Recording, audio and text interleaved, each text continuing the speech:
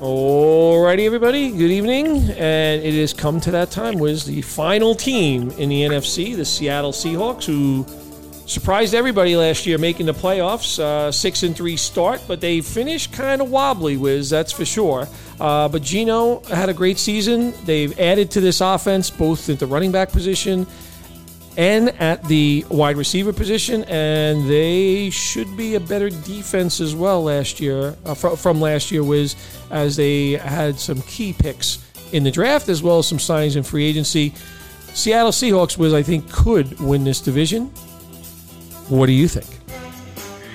Yeah, I mean, their offense looks pretty terrific. Let's start with Geno Smith. I've heard such a wide variety of opinions on Geno Smith. I think the people that I talk to who are Jet fans just have a tough time getting that visual of him playing for the Jets. But the coaching staff was terrible. The surrounding talent was terrible. As far as Geno Smith being inside the top 10 or 12, I'm not sure about that, but he's very, very close. The surrounding talent is very, very good. So I have Geno Smith somewhere between like 12 and 15. But if someone said with the players they added onto the existing talent, he should be drafted as the top 10 quarterback, top 12 quarterback, I could see that. I'm interested where you land on that. Yeah, the thing is that this is a player that had just absolutely remarkable consistency last year. 30 touchdowns, 4,200 yards, he was just playing with confidence. He ran for 350 yards. We were watching a different player. And he's lost his offense coordinator. Shane Waldron's going to take over. Canales went to Tampa Bay. I don't know how much of a difference that makes. Geno almost completed 70% of his passes.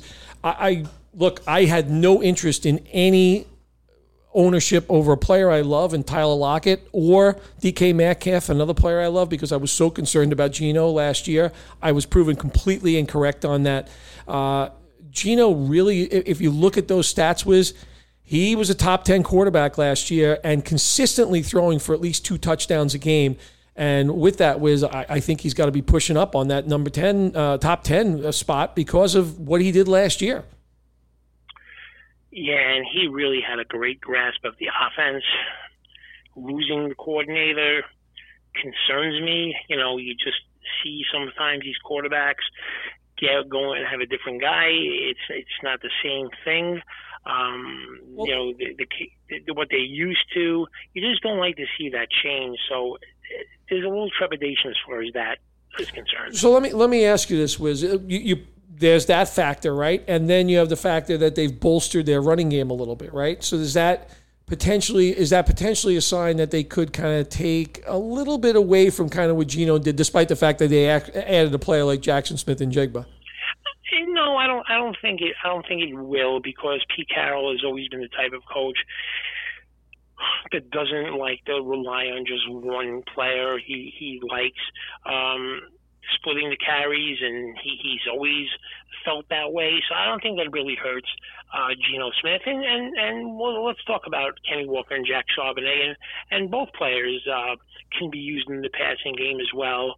I think more than hurting Geno Smith's ranking, I think they kind of hurt each other's ranking. And while Kenny Walker looked to be in the middle of last season, you were saying, oh my goodness, this is going to be a top 10 fantasy running back in every draft next year. And he was well on his way. And Pete Carroll does what Pete Carroll likes to do, to draft another running back and use up a high pick to take Zach Charbonnet from UCLA. And he looked pretty good. He's running hard. And I think they're both going to put each other outside of the top of running back 1 category. Kenny Walker, running back 2 for me. Zach Charbonnet, running back 3 for me. That's kind of how I see it. How do you view the running back room for the Seahawks? Yeah, I agree the rankings. 1,000 yards, 9 touchdowns in his rookie season for Kenneth Walker. Another guy that finished, I talked about Cam Akers finishing the season strongly. Walker did as well. 4 out of his last 5 games, 100 yards rushing. He was gaining supreme confidence. By the way, when he gets in the open field, that dude is gone. I think he had 3 or 4 plays of 50 yards or more last season. He running at 22, 23 miles an hour. Exciting player. Not massive in the passing game, but he did catch 27 balls. But Charbonnet is going to cut into that a little bit. Look, this is a theme in the NFL, Wiz. We know this. We've talked about this. Guys garnering lion's share of workloads. It just doesn't happen with as much frequency. I'm still willing, given what I saw last year in Walker, to take that chance that he could be one of these guys at his running back 2 spot that he actually outperforms that ranking. And I like that. Running back 2 with running back 1 upside. I think that's right. But I just feel, you got to look at the history of what the coach likes to do, and he really wants to involve both running backs. But Zach Charbonnet is not a handcuff to Kenny Walker. He has his own standalone value because he's going to get, I think, a substantial amount of playing time and usage in the running game and passing game as well. And speaking of that passing game, the Seahawks are loaded. I mean, the Seahawks have 3 terrific wide receivers. DK Metcalf was a beast. The only thing he fell short of was touchdown catches, but that's kind of random. I think he was a little unlucky with that. He could have been much higher ranked with a few more touchdown catches, but you have to think that there's going to be a positive regression regarding his touchdown catches. When you look up the word consistency in the dictionary, it's got a picture of Tyler Lockett. I mean, 8 seasons in a row, 8 touchdowns and 1,000 yards receiving. I mean, that is rock solid receiver. And I don't know, I'm not betting against any wide receiver coming out of Ohio State. And while I saw an interview where WAV and Gary Wilson was saying Jackson Smith-Njigba was the best of the 3 of them, I think they were kind of buttering him up a little bit there. I don't think he's going to be the player those other 2 guys are, but he is a good player, and he's going to work that slot, and he is going to have a lot of mismatch, cause a lot of matchup problems for opposing defenses. So Lockett and Metcalf, both wide receiver 2 for me. And even as a rookie, I'm going to put Jackson Smith-Njigba in wide receiver 3 right off the bat. Yeah, I don't disagree. Again, we talked about Lockett's a player that I have adored forever. He one of the toughest guys pound for pound in the league. Not a complainer. Works his tail off. Unbelievably productive. He's 31 now. He's talked a lot about it, a lot of different things about the mental health aspect of things. Just a very impressive young man.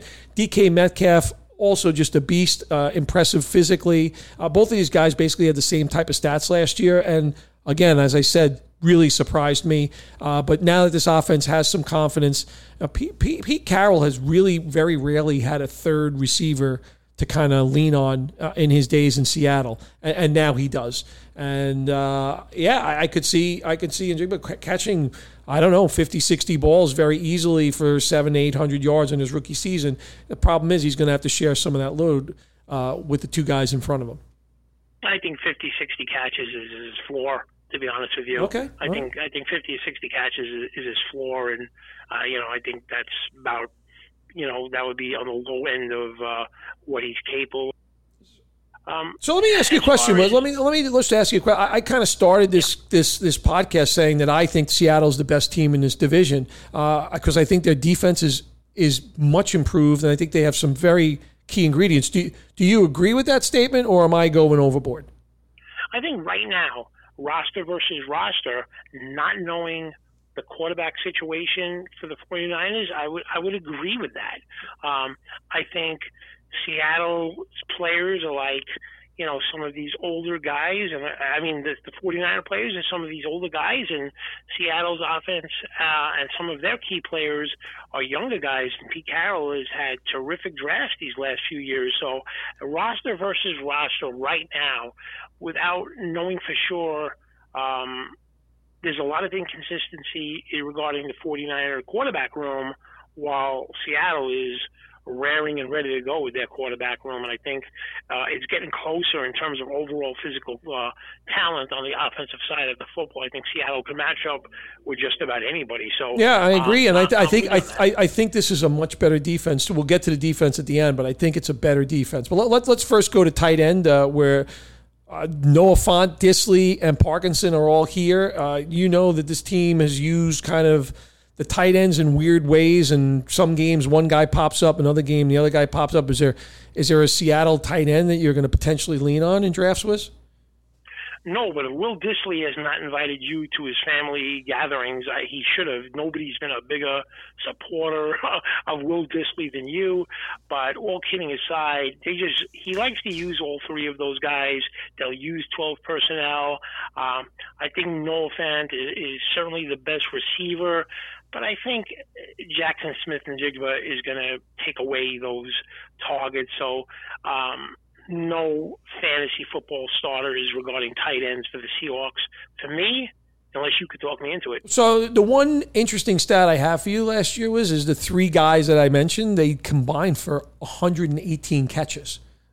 I know, I'm with you, but unless you're allowed to draft the team tight end, okay, I can no, but isn't that surprising though that many catches went to the tight ends? No, I mean, yeah, that number is much higher than I thought it was going to be, but he really disperses those catches and the snap counts differently every week. It's a real brain buster to try and figure out who's going to get the majority of the snaps on a week-to-week thing. So unless something was to happen to two of them, I just don't envision myself drafting any Seahawks tight ends. All right, well, Jason Myers, another story was he had a monster year last year. And in the past, the efficiency of the Seattle defense is kind of hurt, whereas this year, a little less efficient, like in the red zone. Myers went bananas for this team, was. I've always liked this kicker, and sometimes it's been strange, right? Pete Carroll, he doesn't get a lot of field goal attempts for whatever reason. Sometimes Seattle has not been great these last few years. Before last year, they find themselves not in position to kick a lot of field goals. So, I mean, I like him, and I think he should be drafted as a top 10 kicker in all formats, considering how good the Seahawks offense is, how good the kicker is. He'll make long ones as well. So I'm good with Jason Myers as a top 10 kicker. Okay, and let's talk about the D, was where I'm kind of talking up this D. Am I out of my mind or not? No, I think they're on the rise, and they know how to draft these type of young players, especially in the secondary, and I think they're improving. And the one thing Seattle has is they have a monstrous home field advantage where the other team can't hear themselves. I've heard Eli Manning talk about this, and Peyton Manning talk about this, where you can't hear yourself and you have to go to a silent count, and it really messes up the offensive line. So I'm with you, and you get the Seahawks at home in a good streaming matchup.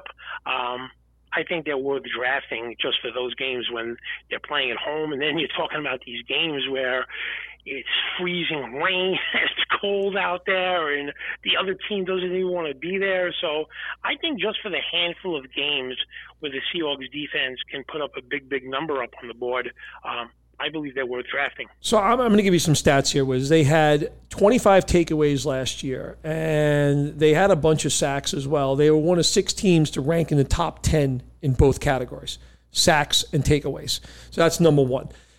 2 Pro Bowlers in the secondary in Kadre Diggs and Tariq Woolen, who was just terrific as a rookie. They add Devin Witherspoon. We know Jamal Adams, that trade looks like a complete disaster. I don't know when he's getting back on the field. Bobby Wagner comes in because it looks like Jordan Brooks is not going to be ready to come back from the ACL tear that he suffered last year. But they did add Draymond Jones, and they did add Jaron Reed. So 2 guys who can sack the quarterback. So I like what they've added. Bobby Wagner obviously gives him a veteran presence. He played here many years before. Not the same player he once was as a Pro Bowler here, but nonetheless, I think his veteran leadership will help. So count me as one who thinks Seattle's defense is on the rise. Yeah, Witherspoon is one of my favorite players to come out of college this past year. He's he's a real perfect guy to play for the Seahawks, a physical player. So I'm with you, and there'll be some terrific streaming matchups for the Seahawks this year. All right, Wiz. So that's it. It's come to an end. We've gotten through every team. We do have a bunch of stuff to talk to, obviously, as we move along in terms of rankings, prop bets, boom busts. There are still much to cover here with a few more weeks to go in the preseason and ahead of our drafts. But, hopefully people are listening, enjoying Guru and Wiz Fantasy Football Podcast on Spotify, Apple Podcasts, and SoundCloud. It's been great going through all the teams. Gives you a real good lay of the land. You and I learning a lot as we kind of go through all this stuff and learning even more as we kind of try to decipher what transpired in week 1 of the preseason. Yeah, and now, we're getting in the middle of August. This is a serious time, and we're really going to get focused here and help people down the stretch and be prepared for their fantasy leagues and to go out there and dominate them. Yep. Sounds great, Wiz. Enjoy what's left of the weekend, and we will talk next week. You got it.